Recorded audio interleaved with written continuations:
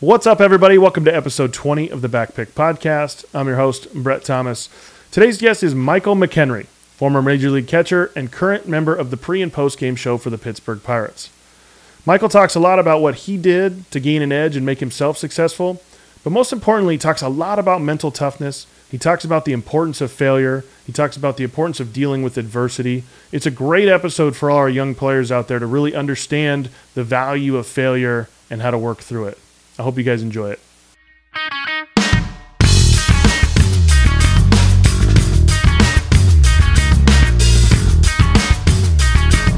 The Backpick Podcast and the Catching Academy are happy to be partnered with All Star Sports, who we think does the best job of taking care of catchers. You can go to their website and use our code CatchingAcademy10 and get 10% off anything site-wide. So fun fact, in doing some research on you, I was born on March 4th, 1986. Oh, you little young buck. You youngster. It's like the first thing I saw. I look on your Wikipedia page. Wow. It's like March 4th, 85. I was like, holy shit, this guy, we're like literally 1 year apart.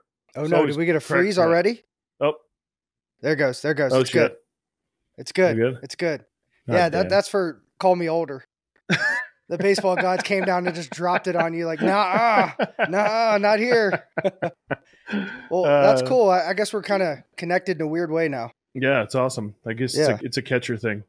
No doubt. So, first of all, maybe one of the greatest nicknames of a catcher of all time.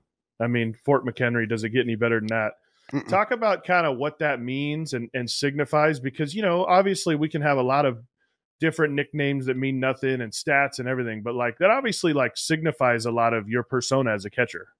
Yeah, I mean, prior to that, I was called Quadzilla. It could have been douchebag. It could have been anything, right?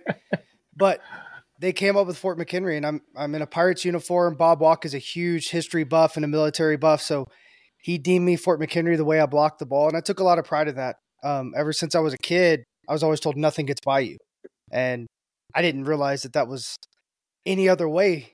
But don't let the ball get by you. So he put that on me, and learning more about it and some of the things that have happened over my life because of that. So they deemed me Fort McHenry. The K replaces the H in my name to the actual Fort McHenry where the Star Spangled Banner was written, which humbles me even more because, I mean, that's such a huge, significant day in our history. It's when the Star Spangled Banner was written, our flag stayed, we're getting bombed by Britain, and that fort holds.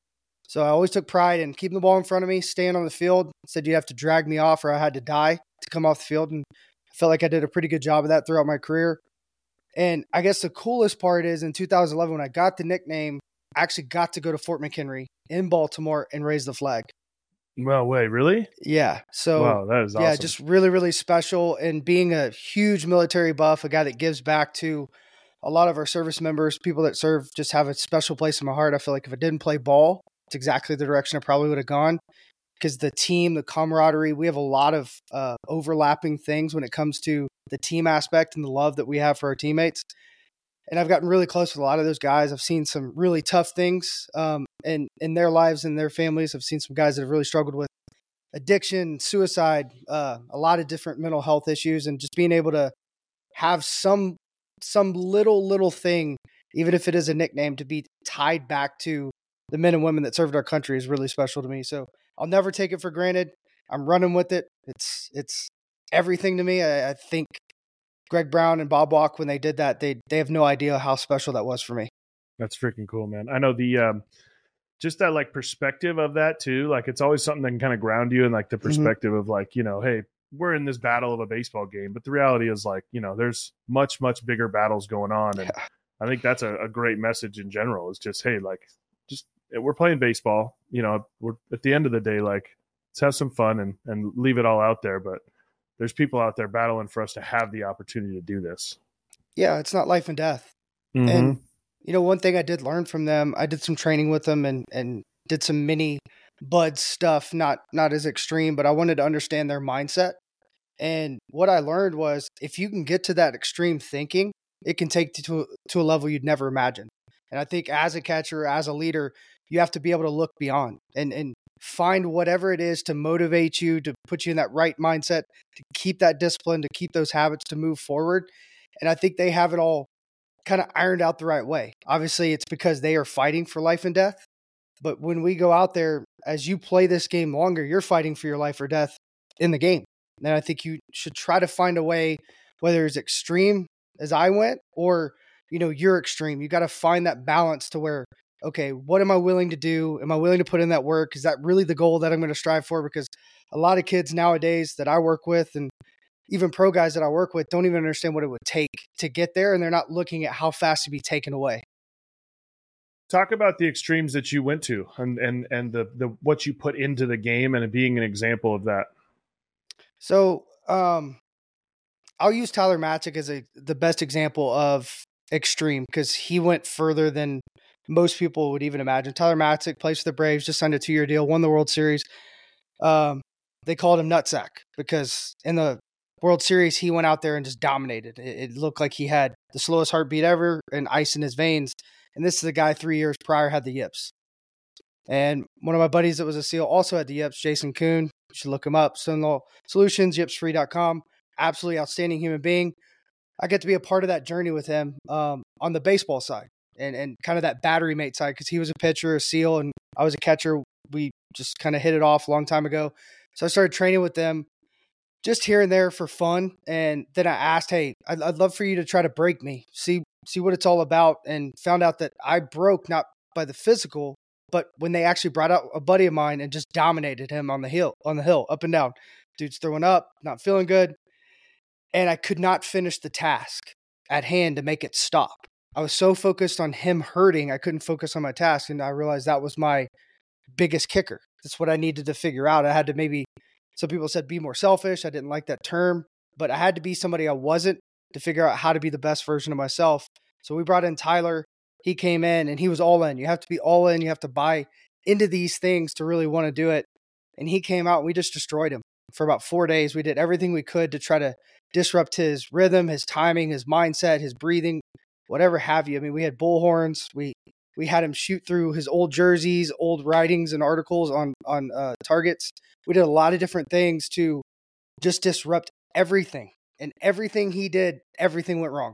Nothing was going right. And that's the whole purpose, because so often we train for everything to be right. Oh, we have to hit before we work out. We have to throw before we work out. We're never tired. We want to optimally recover all these things. We have to have the perfect ball, the balance. We have to have the absolute perfect tack on our hand, whatever have you. The reality of it is, once you play the game, your batting glove rips, you're sweating, you're cramping, you got to figure it out. And that's the coolest part, is he learned how to adapt. He learned who he was and learned a whole new version of who he could be just because of that training. And he was willing to look the tough stuff right in the eye. And I think that's where it all starts with those guys, being able to say, I'm scared to death, but I'm going to keep walking forward and see what happens. And I'll adapt as I go. Yeah, it's interesting because the game is definitely at the highest level. The game has definitely changed, right? And it's like, yeah, there's a part of it where it's like, I want everybody to be bigger, stronger, and faster, right? Mm-hmm. But like at the end of the day, we've got to be able to get a hit when we need to get a hit. And like, we got to be able to make the pitch. Like when one pitch is not working, we got to move to the other one. Like when I don't feel good, how do I, punch that ground ball in the 4-hole to figure out? It's like there just used to be, like when I was growing up watching baseball, there used to be an art of like figuring out a way to get a hit. And it's not like, obviously we grew up in, I grew up in the steroid era of like, there was a lot of home runs and everything too, but like, just like guys were so into batting average and like getting hits, almost like addicted to getting hits. So it's like, you almost lose the mental training because you're telling guys it's okay to not succeed sometimes, trying to do something extraordinary instead of just getting the next guy up. I honestly think the mental training is almost the problem. All the deep breathing, overthinking comes a lot from these mental skills coaches. And instead of going out and just going to fail and figuring it out, find the win today. And I think the reason why I say it's a lot of their problems, I had some great mental skills, mental toughness coaches, mental conditioning coaches, whatever you want to call them. But the ones that were the best said, go figure it out, period. Go win today. Go win the at-bat. Go win the situation. And where does that start is the problem. They never do this to you anymore. Where are you at? Are you a good self-evaluator? Hey, you can't hit this guy. Everything on the analytics sheet and on your player card says you're not going to hit today. How are you going to win today? Well, 0 for 3 with a walk. I just won. I didn't go 0 for 4. Then the next day I'm able to hit that guy. I'm 3 for 4 with a lean to shortstop. It's finding those little wins and saying, hey, maybe I should work on bunting just in case I can't hit for a week, because everybody goes through that. Sometimes it's 2 weeks. I went through half a season where I couldn't hit. And I think we've lost that competition side of baseball. We've focused so much on optimizing the human being and the movements and the velocity and the bat speed. All these things are so important, but the reality of it is, when you look at a guy's career, you're going to look at all of it together. And if you can be elite in one area, so you have elite bat speed, great. Or you have elite exit velocity, great. Now, can you have somewhere in the range of average contact? Because that's going to make you even better. And we don't look at it in that sense. We're always chasing the optimal thing. We're not all Aaron Judge. We're not all Stanton. We can't all be superhumans. We have to find the balance, find our wins. And I think the game's starting to even itself out. But if you can do that, especially at a young age, learn how to compete and really control the barrel and do some things really nicely at the plate and understand the game out in front of you, play to the situation, I think you have such an advantage going into pro ball and into college, because a lot of times you're playing against a sheet of paper. It's already deemed, 3, 4, 5 innings in, 2 rotations of the pitcher. All these things are already planned out, and the gut feels dying. And we just saw who won the World Series, right? Who was the GM? Chris Young, former player, really, really smart dude, understands both sides, new school, old school. And then Bruce Bochy, right? He goes, first thing he does, goes out and gets Bruce Bochy. And then even the guys he signed are a mixture of understanding the new age and the old age, but they're all competitors. And that's the biggest difference in the game today, is we're not just going out competing, failing, learning from that failure and taking a step forward. Yeah, I mean, that's a great point. I mean, Simeon, Seager, they're guys that want to play every single day. You know what I mean? Jump on a field with them right now. For sure, yeah. They're just absolute grinders. Such a great point. Yeah, and I think from the catching aspect too, we lose a little sight of the offensive piece a lot. Mm-hmm. It's like everyone, tell all my guys, I'm like, hey, what's the best way to get on the field? And they're like, well, manage my pitchers or blah. And I'm like, no, bro, we got to hit. We have to hit. Yeah. That's literally it, right? I want you to be good at defense, because now when you're struggling a little bit and you're in a little slump and you go 1 for 12, you're such a good defender, coach can't take you out of the lineup. And then you go 7 for 12 and all of a sudden we're back, right? And it's there's just not enough of the idea of getting hits, which just absolutely, it's just drives me nuts, where guys are like, oh yeah, my exit velo today, I got my, I'm like, dude, I don't give a shit. I really don't. Yeah. I don't care. It's just same thing. My pop time. I'm like, dude, how many guys do you throw out? I don't care what your pop time is. Does it translate? Do you actually throw guys out? Right. So as the game, I feel when you were playing, you were right in the middle of the legit shift of the game. Mm-hmm. There was a little bit in the early 2010s, but that mid 2010s was when okay, now we had openers and the amount of bullpen guys. Talk about that from a catching standpoint, and then we'll reach an offensive standpoint. But the idea of catching, and you might catch 5 guys that night, as opposed to the old school day was guy goes 6 or 7, you got the 8th inning guy, the 9th inning guy, and you kind of knew what to predict. Now it's just so many guys. How do you manage that? So I was blessed to be a part of that when it all originated with Tampa Bay, and nobody really understands why it started. It's because they had so many arms, they were trying to balance out the workload. And then they came up with this idea of the opener or the starter, however you want to deem it. It's just naturally a bullpen day, but they had it all planned out. And they had it all planned out to the extent that I ended up closing 2 games when I was in AAA my last year while we were winning. I was closing the game. And that's how much they care about these guys. That's how much they kind of watch their workload. I have a whole idea and thought on that. I hate it. I don't think we find a threshold with guys anymore. So, I mean, the best ability is availability. We have more guys going to the DL than ever before, especially with Tommy John. And the technology's better. The numbers are better. The understanding's better. And the equipment and the personnel are better. And we're still having more injuries. That's a side note. It's different, but I think the advantage goes straight to the pitcher. I mean, you know how hard it is when you have to face, whether it's a inter squad or in spring training, you're facing guys, every single time you go up there, someone new. Luckily, you have the information. You can kind of see what's out in front of you. You just hope that you get the guy that's not pitching that well. or someone that you match up well against. If it plays out really, really well to the team that's actually doing the opener, they're going to actually plan it out almost to a T where you come in, that lefty that looks just absolutely scrumptious jumps out and you're facing a righty with a nasty sinker and a really good slider and changes everything. Or maybe there's a double play situation. That's when they bring in that guy that has that high ground ball rate. There's a huge advantage to it. I do like it a lot. I think it'd be a great balance if they wanted to stretch these guys out and do 6 days, 5 starters, 1 opener. I think that's kind of where they've pushed everything, the way that they're training these guys. We don't see guys run a lot anymore. We don't see guys go on a 30-mile road bike, which I used to do with a lot of the starters that I trained with back in the day. They just don't build up their engines the same way. And then in the minor leagues, especially not so much in college, I think in college they do an incredible job of letting these guys go. Hey, that's a thoroughbred. I'm just going to let him be, and he's going to tell me when he needs a break or drink of water or whatever. And I always go back to Alan Yeager. He talks about, when you play catch, and I use the term, it's like walking a dog. The dog will tell you when it's ready to come home, and just like your arm. And I think we've done a terrible job as a community trying to put reins on these wild animals and put them in cages. And if you look at a lion that's outside the cage, opposed to the lion that's inside the cage, that lion outside the cage is terrifying. It's bigger, it's stronger. It's because it's had to adapt, it's had to fight, it's had to figure some things out.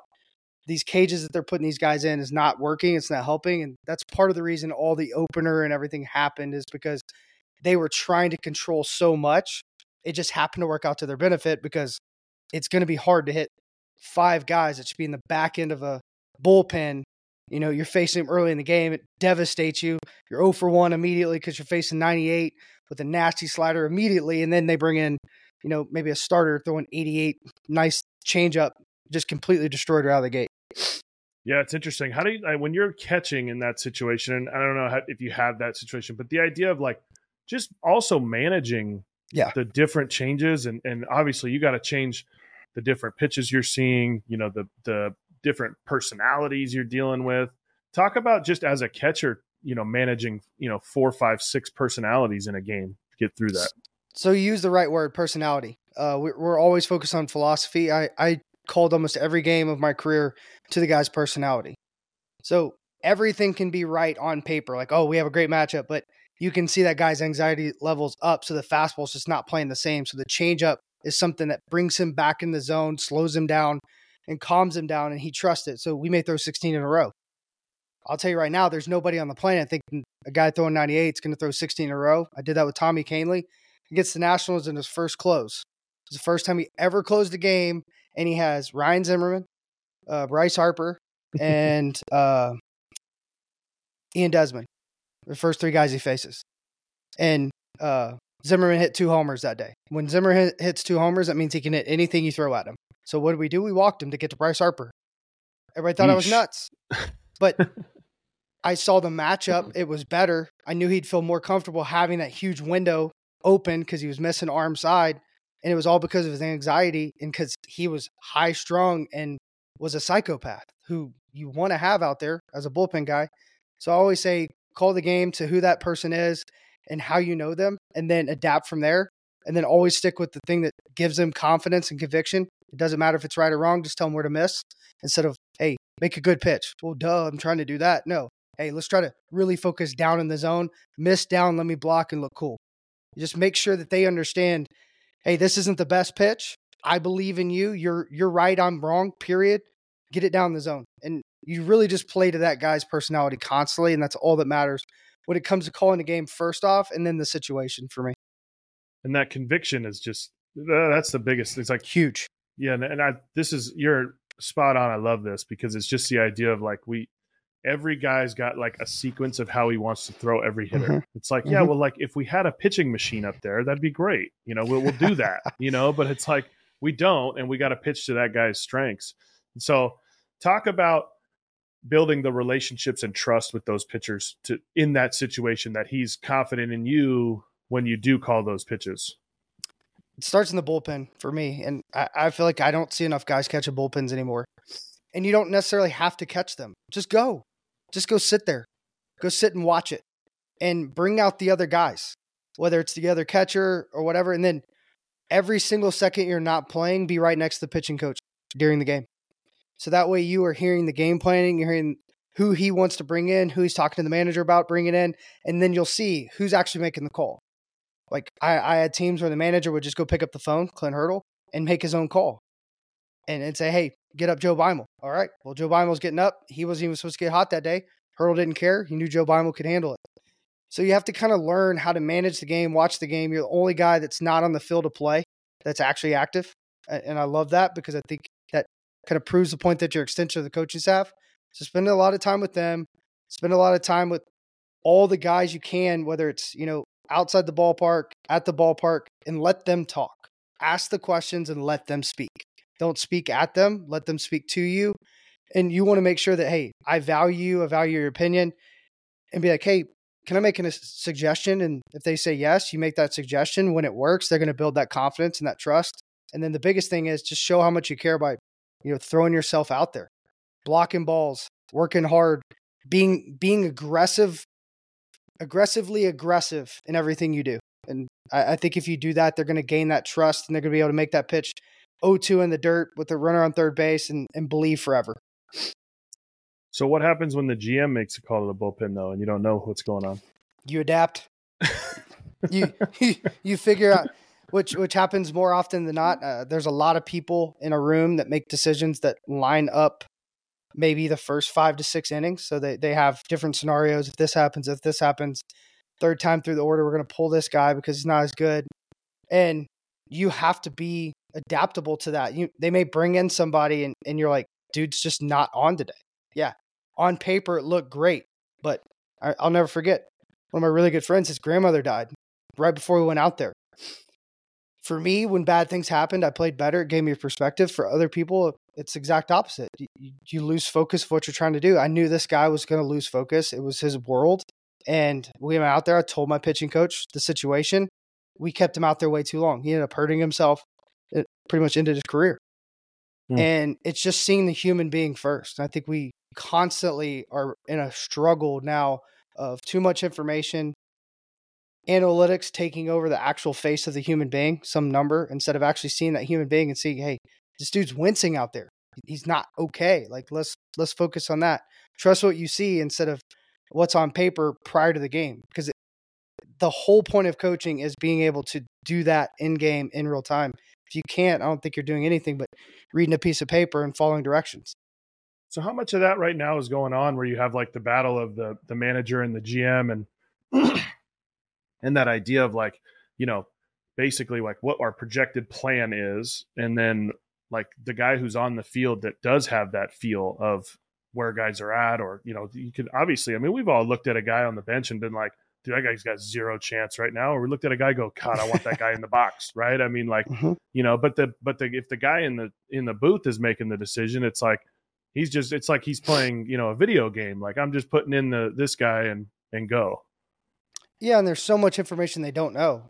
How many times a guy's has a rolled ankle from batting practice? Just these little things that can really devastate your swing or, hurt your chances to succeed.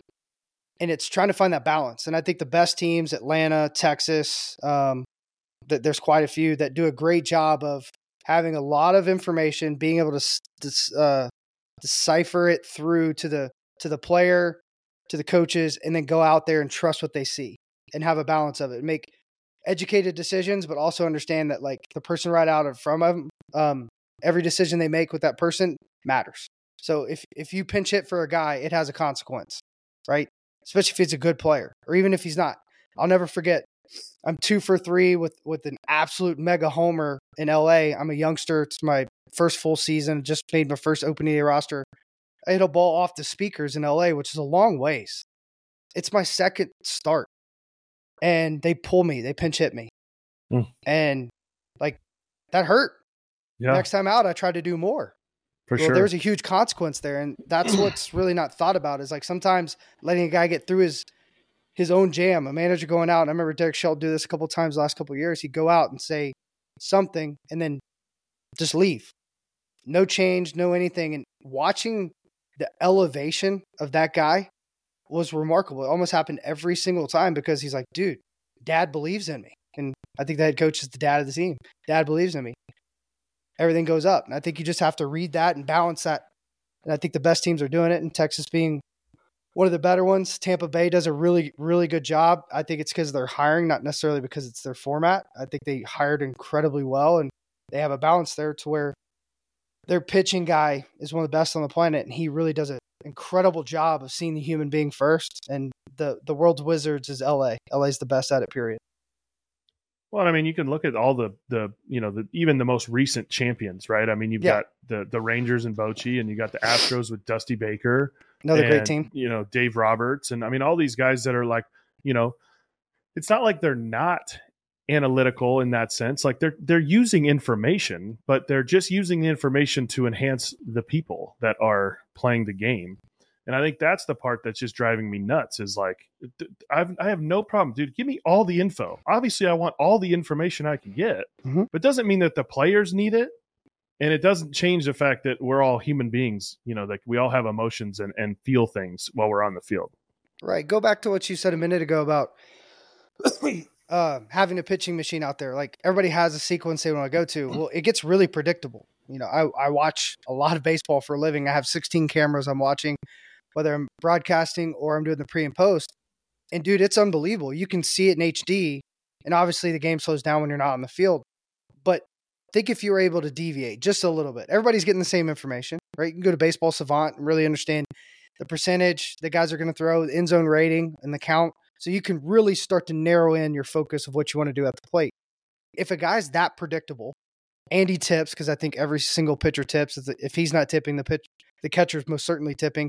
And if you watch out there with the pitch comm now, you're going to see the middle infield move really early because they're getting the information so fast.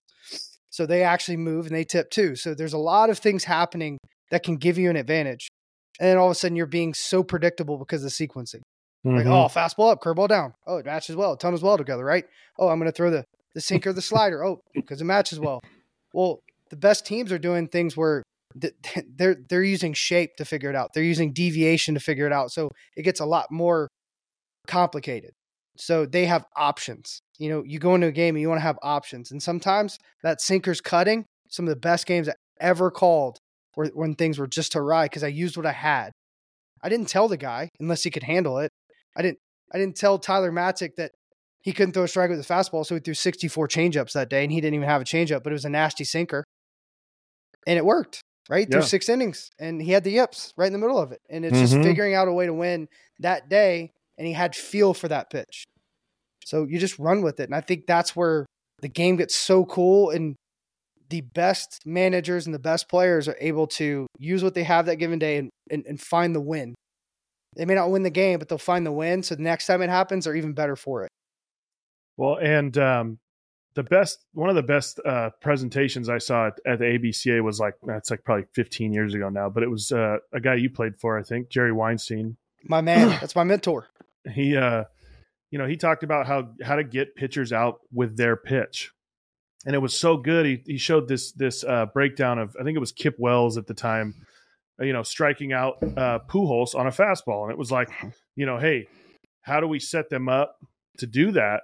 But it's the idea that right now it seems like it's like in the NFL, they got the first drive is always basically scripted. They always talk about basically why do teams score all the time on the first drive? Well, they've spent the last week focusing on what they're going to do for the first drive, but then they had to adjust, right? And it's the same idea. It's like, okay, the first time we might be able to get that guy out because we have a good plan, but he's going to adjust to the plan and we got to adjust with him.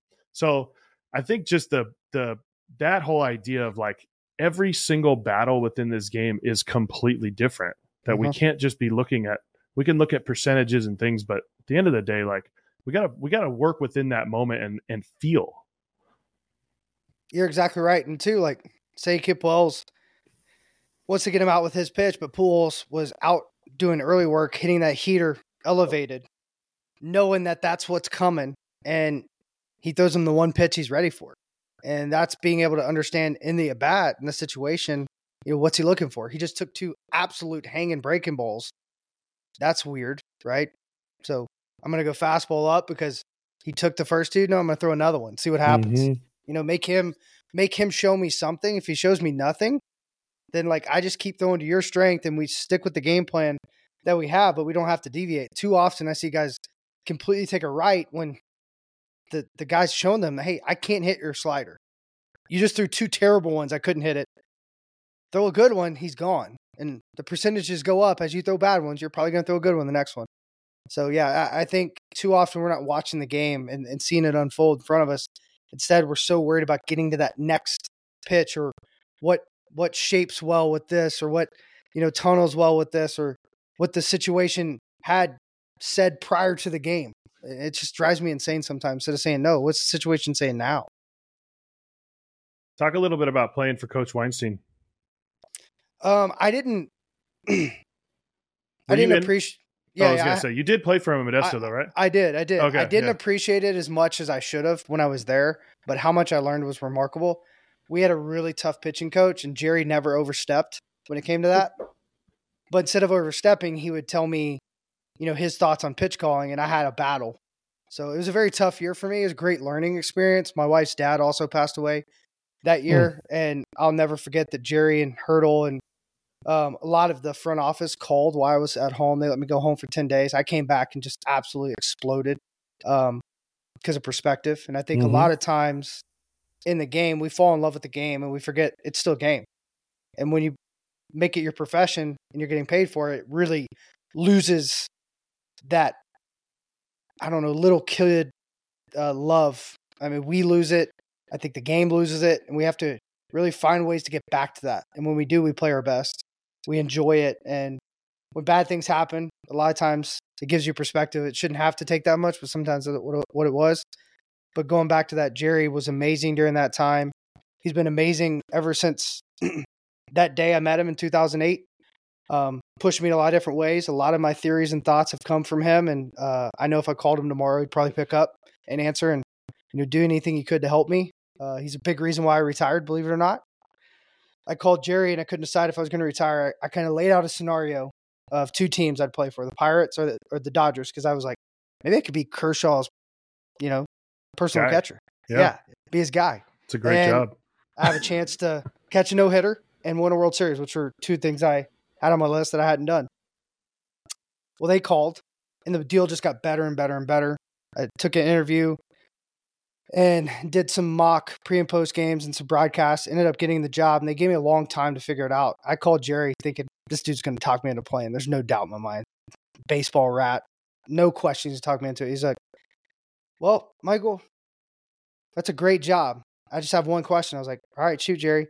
He goes, if you're analyzing somebody you're better than, are you going to be mad about it? I said, no, absolutely not. I'm not that egotistic. He goes, then take the job. I was like, what? What? You don't play? He goes, no, your future's somewhere else. You'll see it as it unfolds, but you have a chance to figure it all out over the next 5 to 10 years. Wow. I was like, cool. I mean, you're going into year 7. I'm going to coach eventually, but I feel like what he said was so incredibly surprising that it hit me. And I was like, dude, see something in me that I don't see. I need to go figure this out. So I did. That's freaking cool, man. Isn't that cool? Well, it's just respect. I respected him so much. I didn't ask anybody else, just him and my wife. And I thought this dude will talk me into playing. And he didn't at all. He didn't even try. Wow. Is Modesto your only experience in California?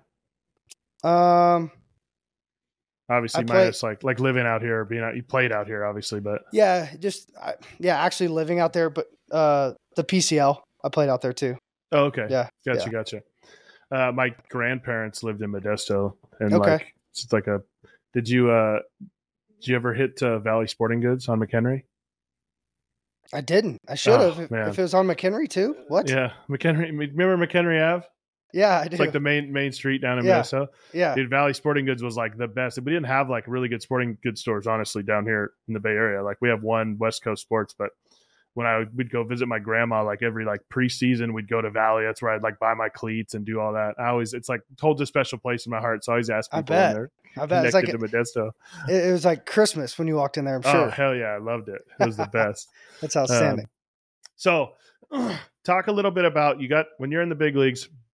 You're kind of in a backup catcher role. You're kind of trying to find your role. I always like to hear just like, how do you manage that? Obviously, there's a little bit more like when we're talking about youth guys or college guys, they have a little more expectation of how do I get in the lineup every single day, as opposed to like, what's my role, and embracing that role can maybe help me do that. Talk about just like embracing your role, of being that guy. It took time. I was kind of in between. If you kind of look at the at bats I got until I went to Colorado, I got some weird at bats. I pinch hit. I kind of was the other catcher, is what I deemed myself. Even when I went to arbitration, I didn't have any comps except starters because the way my numbers matched up. So it was really strange. I didn't know how to play with it. And I wish I would have had someone to tell me, like, just be the best version of you can be and make that be a backup. And the reason why I say that is because it's easier to be a starter than it is a backup when it comes to the thought process. When you're a starter, you know you're going to be in the lineup, 3 out of 4 days, more than likely. Or say it's a weekend series, you're going to be in the lineup Friday, Saturday, and then Sunday, that day game, you're not playing in college, whatever have you. I finally, when I got hurt in 13, kind of let go. And I said, I'm going to be the best backup in Major League Baseball. So I looked at my swing. I looked at my movements. I just had knee surgery, so I had a lot of time on my hands. And I think when you have surgery or anything that kind of slows you down, it gives you a chance to really grow and get really, I guess, finite with the details. And I did. So I changed my swing, kind of looked at where I could really improve and what I could maybe let go of behind the plate. Going into 2014, signed with the Rockies, ended up going to AAA to start the season. Actually asked to go to AAA. They were thinking about putting me on the roster, and I said I'd rather go to AAA and play every couple days, not play every day. They wanted me to play every day. Glenn Allen Hill was very adamant about that not happening. So I was already focused on playing, 2 on, 2 off. I pinch hit a little bit. I came in the game late. Very similar to things I was doing in the big leagues, but I never got to do that in the minor leagues. So I went down there. I did really well. They called me up, and then I got sent back down. When I got called up the second time, I got back into my legs, and I just really said, I'm not going to worry about hitting anymore. I'm going to love my guys. I'm going to serve them. And it was crazy, man, what happened right after that. It's like I said it to myself, and then the advanced scout came up and said, hey, will you run the meetings? And then our pitching coach and our bullpen coach kind of got into it and kind of let me run the bullpens when I wasn't playing. So all of a sudden I'm a pitching coach and a backup catcher, and I'm raking, absolutely raking. Isn't that funny how that works? Yeah, because I wasn't focused on it. I just was so locked in on what I needed to do on any given day, and I was focused on winning.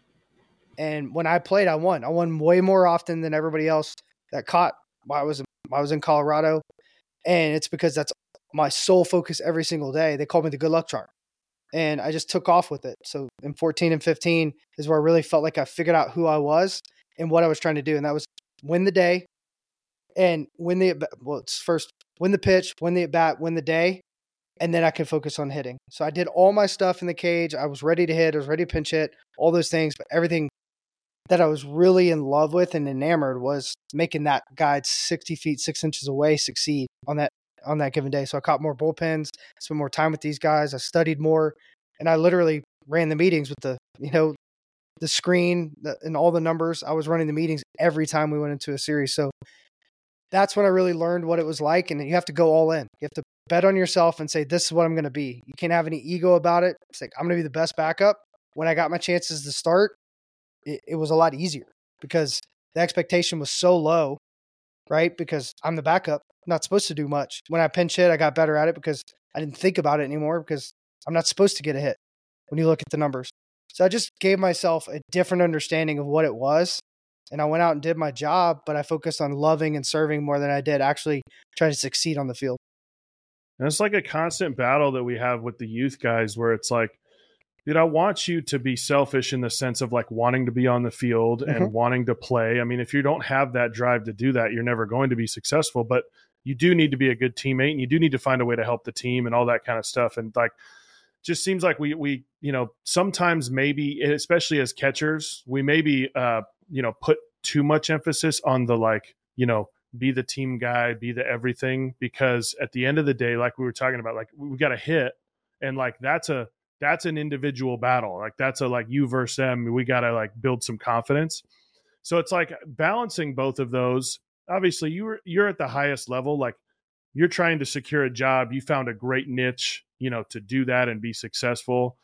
But there is a balance of like, if you still work your butt off and have confidence that you can play, but be a good teammate and do all those things, it's 100%, going to work in your favor if you can perform when you get the opportunity. And I think there's just too much of the, like, it's just one or the other. It's like, this guy's a great team player and this guy's selfish. It's like, well, the reality is I need a little bit of both out of everybody, right? 100%. And it goes back to what we were talking about earlier on, is looking at your situation. What's the goal? And most of the time when I talk to kids, parents, or even professionals, they don't have a true goal with the reality behind it. And then being able to line up a plan that goes somewhere. But then take it one step further. Are you willing to actually put in the work it's going to take to get to that? So sometimes that is being a guy that catches every bullpen. You're not going to play this year. Sorry. You're not good enough. Well, that's okay. That means you have a lot more time to break down your swing. You have a lot more time in the cage. You have a lot more time with communication with your pitchers and your coaching staff, and being able to really figure out who you are, who you want to be, and then maybe even finding something that can start to mold your identity at the plate, behind the plate, and with those relationships with the pitchers. There's an advantage to every situation, good or bad, if you look for that advantage. And I think so often our generation that we're working with now doesn't look at the advantage that they have right in front of them. I'll never forget my freshman year. I crushed school. Well, I look back at it. I didn't play well. It's the first time I ever failed in college. And there's something really cool that happened for me there, is I realized how good I could be at school, how efficient I could be, but I also took a ton of hours. So my junior year, I was able to really cut back and focus more on ball, be an All-American, and get drafted. There's an advantage there if you're willing to do it. I did it because I was pissed off, and it worked out to my favor. But I always tell kids, look for the advantage that you don't see. There's an advantage in this very disadvantaged situation that you don't see. Use it to your advantage. And I promise, whether you play ball or not, it'll give you something in the long run that you'll be like, dang, that was right. I'm really glad I did that. I didn't waste my time sitting and complaining and whining and all these things you can do, play the victim instead. Take ownership of it, take responsibility, and run. Because if you're running, there's way more people staying back, not taking ownership, not taking responsibility, and that'll give you an edge down the line that they don't have, period. And that's where I think we really should take our focus when we're playing, or a parent, or whatever have you. We focus on what we can do.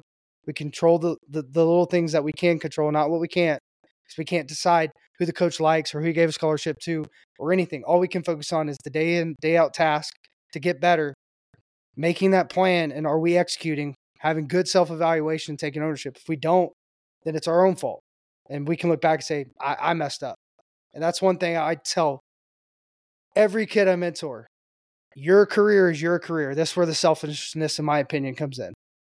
Do not ever make an excuse that this coach or that parent or this parent, there's somebody with a way worse situation that had way more success than you could ever imagine, that came through just turmoil after turmoil to get to the top of what they were trying to do, because they had focus, they had ownership, and they took responsibility for everything, even though it wasn't their problem. And that's what you have to do.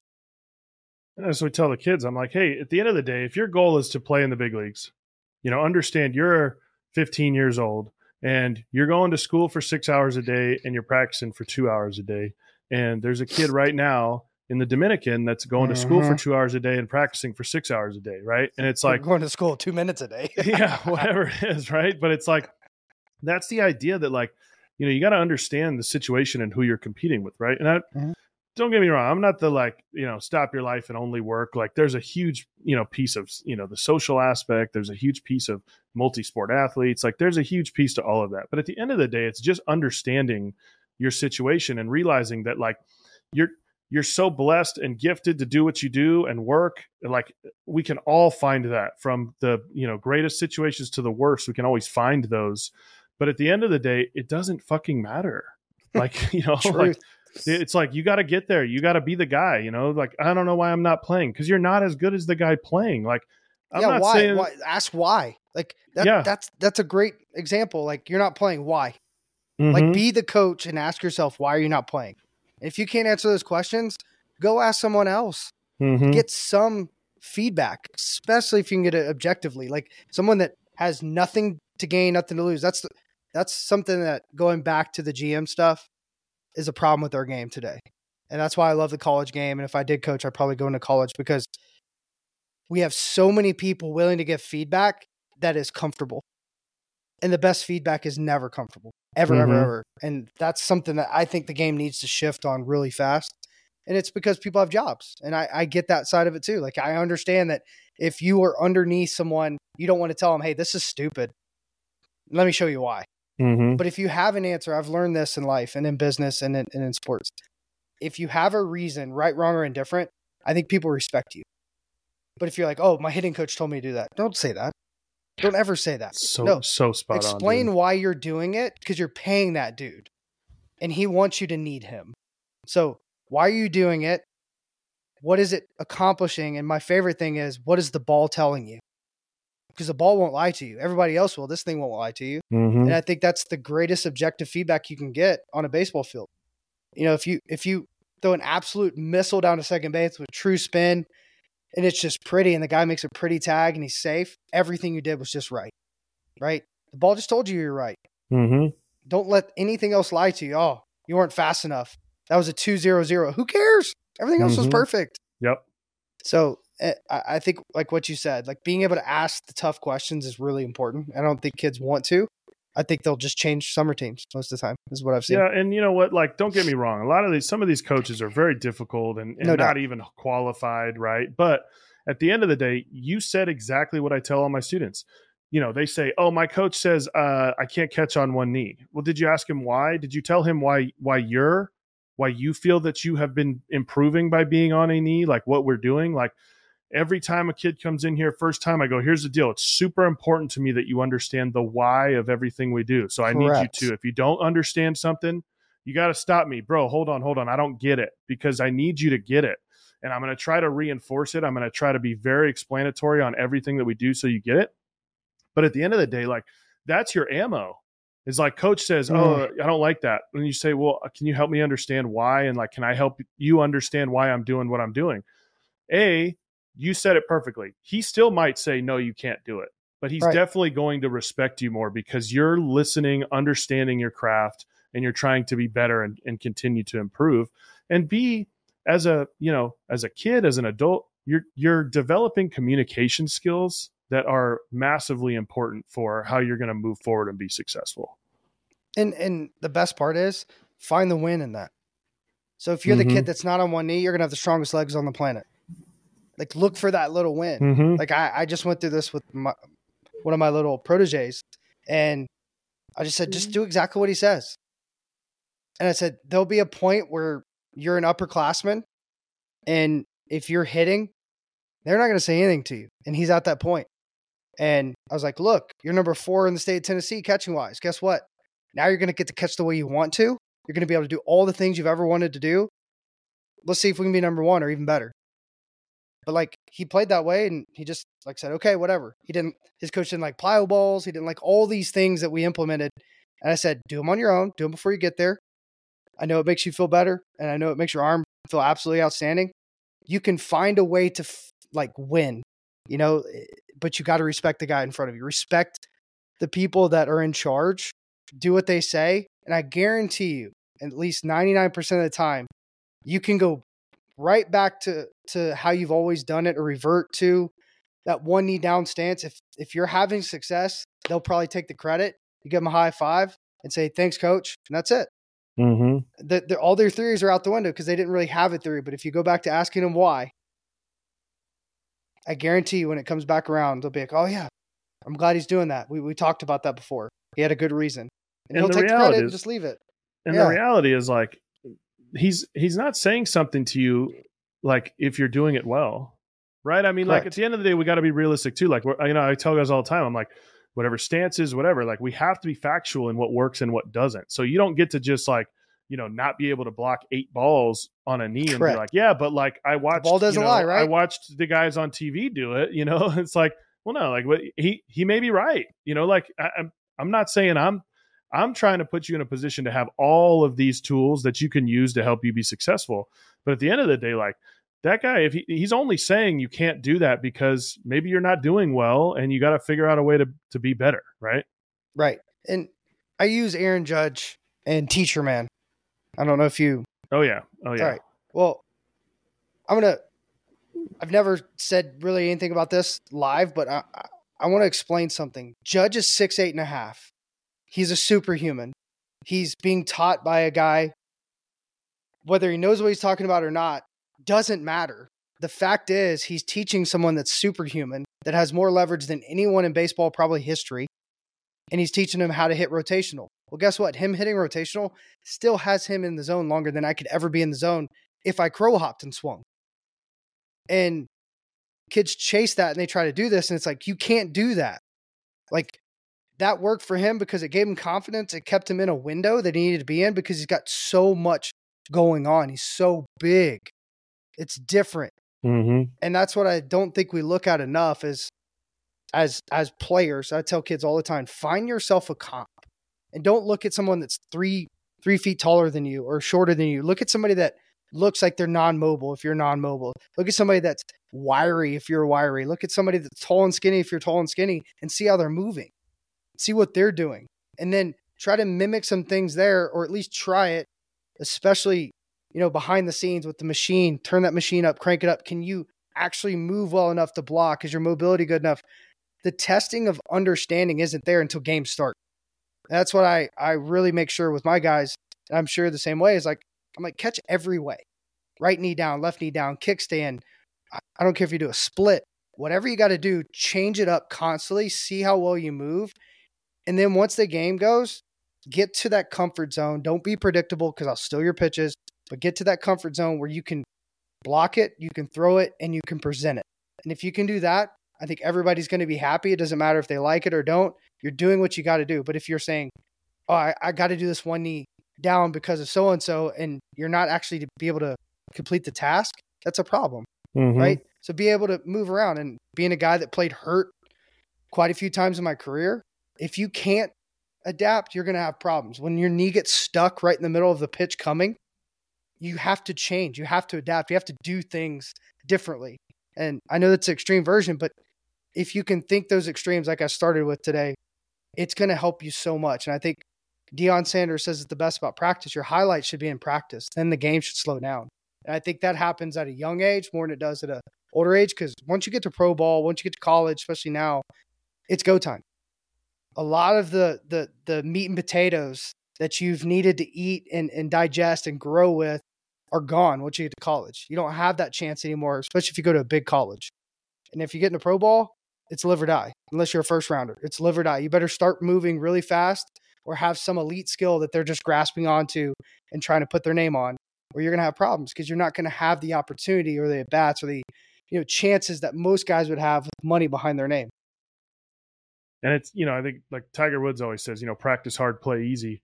That's like, truth. Literally sometimes we'd like, guys will come in for, our group stuff, and it's just like, hey man, the machines are fired up. Like it's going to be freaking hard, man. Like, let's see how you do. Let's see how you receive these, and it's like, and I got to explain to them. It's like, the reality is like my job, like I can't come in here and just give you cookies all the time. Like, we have to find where we need to improve. We have to find where we're struggling, and, like just embracing that failure. And it's like, it's a super, super challenge nowadays. Cause they're just in this mode of like, I need a real good clip to throw on my social media. So I'm going to put, this and that, and like, make it, it's like, dude, like it's like, it's just like anything. I mean, we know as adults now too, right? Like when you start to get older and it's like, you grew up and like everybody on Facebook's like, hey, like excited, had a great time. Like, oh, here's me and my, husband, we're super happy. And it's like, then it's like a year later, you find out they're divorced and you're like, well, hang on a second. What the hell? Right. So they live in this kind of like fake world where it's like, dude, you have to embrace the shit, man. Like you just got to embrace it and figure out how to get out of it. Vulnerability is the greatest form of courage to ever live. Dude, I talk about vulnerability all the time. I think it's one of the most incredible things as a coach. It's important to me that I'm vulnerable as a coach so that they see it and I go, hey, you know what? Well said. Man. I think I fucked up. I think I was wrong when we did that drill the other day. I think that was not what we needed to do for you.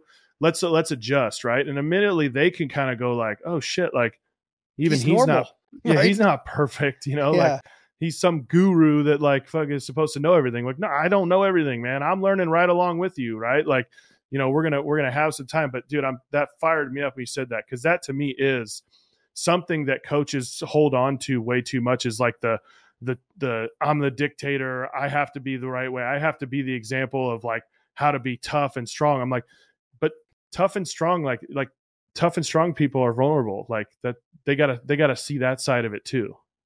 Yeah, that's why I have a big belief. And when I spoke at the Catching Con in 2018, I spoke on this, is like, if you're going to say it, you better do it. And there's a point of where like you're Jerry Weinstein, which he still does just about all the stuff that he says. But you just physically can't. But until you can, you should be doing it. So like, if you're going to be stronger and whatever, like, then show them. Right. And there's times where I'm like, I have no idea how this is going to go, but I jump back there and I block, I catch, and the respect you get, whether you do well or not, sometimes it works out to my favor and I look like an absolute wizard. Other times I look like a complete moron. But either way, it's a teaching opportunity, because I can say, yeah, this went well because I've been doing it, behind the scenes. You guys didn't know. And this went bad because I'm human. And, I messed up and I made a mistake, which you were going to do 1,000 times to be great. And like you said, if you can be that vulnerable, I think it elevates these kids and it allows them to be vulnerable. And some of the greatest moments in my career have been having guys be vulnerable to me and seeing them elevate their life, not baseball. Like they're really dealing with something in life. Nobody sees it. I'll never forget. I was working with this kid and his family was going through a lot, and he was actually cutting himself. Had no clue, dude. No clue. We're sitting in the cage and I see his arms and I'm like, man, what is going on? We just sat there for 2 hours and chopped it up. And he didn't know it. His family didn't know it. They still don't know it. He doesn't know why it happened, but that's what he defaulted to. And he grew that day. And then it wasn't too much longer that something else bad happened to him. And he was able to deal with that, and it made him stronger and better. And I think some of the toughest things in life can just make you that much better if you're willing to just face it. And too often in our society, we just won't. We don't want to be vulnerable. We don't want to be seen when things are going bad. Instead, it's like, no, dude, like right now, I'm not in the shape I want to be in. I tell people all the time, like, I'm fat. Like, you're not fat. I'm like, I'm fat. In my mind, I'm fat. If I can't do all the things I want to do and not be incredibly miserable the next day, then I'm in a bad place for me. So whatever version of that is for you, that's fine. But I'm talking about me. But people want to push that away and not allow that to happen. I'm like, if I say that, I mean it, and that's where we should be at in society. Just listen to what they're saying or watch what they're doing. They're going to tell you a lot more than you think. Absolutely. Absolutely. I mean, the dive into the personality stuff today has been freaking awesome with you, man. I appreciate you coming on. I got one last question that I do with everybody. Along your journey of baseball, minor leagues, college, big leagues, whatever, I need you to tell me one place that sticks out in your mind, a place to eat. Ooh, man.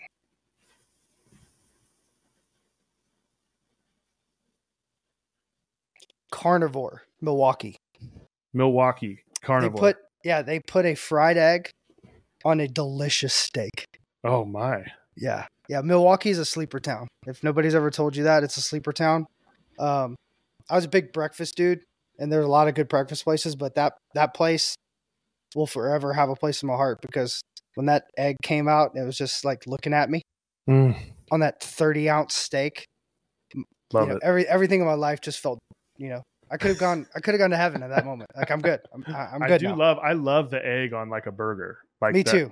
So same deal. So like that is like very enticing. Like if I'm getting, well, I mean, I'm just like you. Breakfast is like I gotta eat breakfast. Sometimes it's like get home and I'm home late from work or something. I'm like, dude, I'm just going to cook some bacon and eggs right now. Like sounds amazing, but like the egg, there's just something about that fires me up. I'm definitely going to have to check that one out. Yeah, and I feel like when you ask that question, it's kind of like where you're at in your life. Like right now, I'm just into the steak. I just got a Traeger. I'm really into cooking those things. So, Oh yeah. just thinking about it, it's making me salivate. Oh, So appreciate love it. Well, if you're ever out this way, let's grab a steak. Done. Vice versa. If you're ever out in Pittsburgh or anywhere near it, holler. I want to bring you to the stadium, show you around, whatnot. Cool. And Sounds great. one thing I was gonna say about kids, and especially since you're out in California, is I don't think often enough, like my high school right now, I think is ranked 5th or 6th in the country. And I tell those guys all the time, you're 5th or 6th in the country, but you don't understand what those other guys are, because you can't fathom being in California, Arizona, or Florida and being able to play year round and being able to, feel the way they feel. The competition's completely different on a consistent basis. So yeah, because of where you're signing and everything else, but like when you really chop it up and get after it with these guys, it's a different animal. So I tell kids all the time, go out and find what's out there. Get outside your realm and see what's out there, because you'll be amazed. And you're like, oh, my numbers are better than him, but who's he playing against? Who's he facing on a consistent basis? It's completely different when you really go out and look, because that'll get you prepared for that next level, and then the next level, and then the next level. As long as you continue to look at what's next, what am I competing against moving forward? We don't do that enough in life. I'll tell you this. I'll give you the opposite side of that spectrum. Okay. Because I've grown up here in California, lived here, but I lived in Canada for 3 years and worked in a baseball academy up there. Okay. And Canada. So, I mean, sometimes we can be a victim of good weather, and that sounds, True. Terrible. Well said. Well right? said. But like, and I'm not, calling coaches lazy, but I'm calling coaches lazy. The idea that like they can just go sign up for a tournament, sit on a bucket, and is a lot more appealing than like getting in the dirt and actually like training guys and getting better. So like when I was in this academy in Canada, it was like we had 4 months out of the year, essentially, like we literally couldn't go outside. So it was like, obviously, body strength and conditioning was big. We like could actually be like, hey, remember that little adjustment we wanted to make with your swing? Like, let's do it now. We've got 4 months. Let's make the adjustment. Hey, let's ramp up arms. Guys are like, I want to add another pitch. Great. Let's try to do a cutter and see if we can get it, but it's like we did like mental toughness days and things like that. But we had 4 months to like, again, just like professionals, like you have 4 months to like figure out how you're going to be ready for the next year. And here, man, I mean, it's crazy. They play tournaments. They play all the way until the middle of December. And then like last weekend, they're playing, Martin Luther King Jr. tournament in January. And I'm just like, dude, like at what point are we just going to like, let's just stop. Let's just train. Like, let's end the year and go, what am I going to attack this year? I'm just going to do that. But it's like, if you go, yeah, I've really been needing to make this like little change in my hands and my swing. And then it's like, but I'm going to have 12 at bats this weekend. So like, I got to just figure out how to hit. And like, you're never going through the process of actually developing. So I think there is a benefit sometimes to just having to shut it down. And if you have the resources of like indoor facilities and training and things like that, like to just train, I think is massively important. Bro, I couldn't have said it any better myself. That would have been, we should cut that out and save that, because it's so important, because you can use anything at your disposal to your benefit if you want to. And that is well said. It's one last thing, and I'll let you go. I always say, I wish there was a developmental league so guys can just go and fail. Think about how much stats, zero scoreboard, just like, let's go. Yeah. Yeah. Like all the things that you've wanted. It's almost like independent baseball, but backwards. It's like fall. It's like fall ball in college, right? Where it's like, hey, dude, like you're going to throw 80% changeups today because like you need to work on your changeup. And like you got guys in inner squads like getting drilled by changeups, and the catchers like did it, but it's like, but he's got to figure it out. But if he's trying to win the Martin Luther King Jr. tournament, like he can't do that because coach needs him to throw his best freaking pitches, Yeah, exactly. And that I think there's something to be said. You have to be able to fail to win. Absolutely. So, let's start it. Let's figure it out. Absolutely. I've often wondered how it would work. I think you got to figure out the level it would work, because it's going to cost money and these people are going to have to pay money to do it. But yeah, I think it'd be brilliant. And a place out in California, think about it. guys fighting to be in Major League Baseball or just professional baseball in general, they really have nowhere to go now that's not owned by MLB. So even when they go to independent ball, all those teams are now owned by MLB. So there's really not an opportunity for them to go somewhere and try to figure some things out and then have a scout day, unless you go to Driveline or something like that. But even that, I mean, it's not the same animal because we're the hitters, right? And where you have an opportunity to go catch and figure it out, like with real velocity and real opportunity to fail and get thumbed, you know, and then try to figure out how to hit the next day. You just don't. So.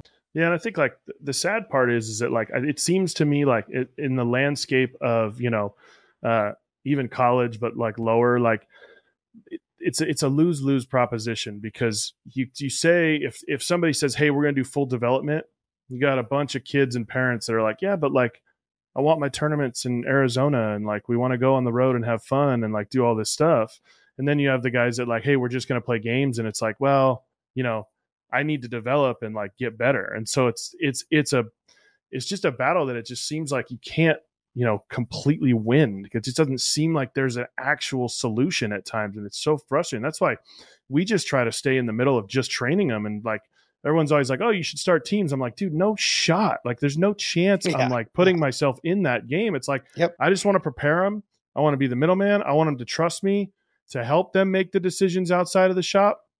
But at the end of the day, it just seems like there's not a right answer to this whole deal anymore. I agree, but I'm with you. Like I'd rather be the middleman or the someone behind the scenes, you know, that doesn't have to be out in front, be in Arizona at the tournaments, you know, patty caking and all those things that they do. It's not fun. But I think where I would go is you have to find the right people, the go-getters, the gritty dudes that want it. Those are the guys that would sign up and go all in and say, what do I have to do? And that's the mindset I would have behind that developmental league. It wouldn't be, you know, anybody can come. Maybe they have to write a letter or something. There was a thing I was going to do a while back with a guy, and you have to write in a letter to spend a week with him and his, I guess, buddies, and they take you out in the woods, and I guess it's life-changing, but you have to write a letter to even be, you know, able to show up, and they pick out of thousands of letters. I think that's where it would be cool. It's like, hey, this guy wants this so bad. Like, look, let's do it. Why not? Yeah, we'll figure it out. I like it. Sounds good, man. I super appreciate you being on, dude. A ton of valuable information I think a lot of coaches and players are going to take from this. I appreciate it. Thanks for having me anytime. And I love the mind you have too. So keep it up. Awesome, man. Thank you. Thank you. If you enjoyed that, be sure to like and subscribe. We'll have a new episode for you every single Tuesday here on our YouTube channel and wherever you listen to podcasts.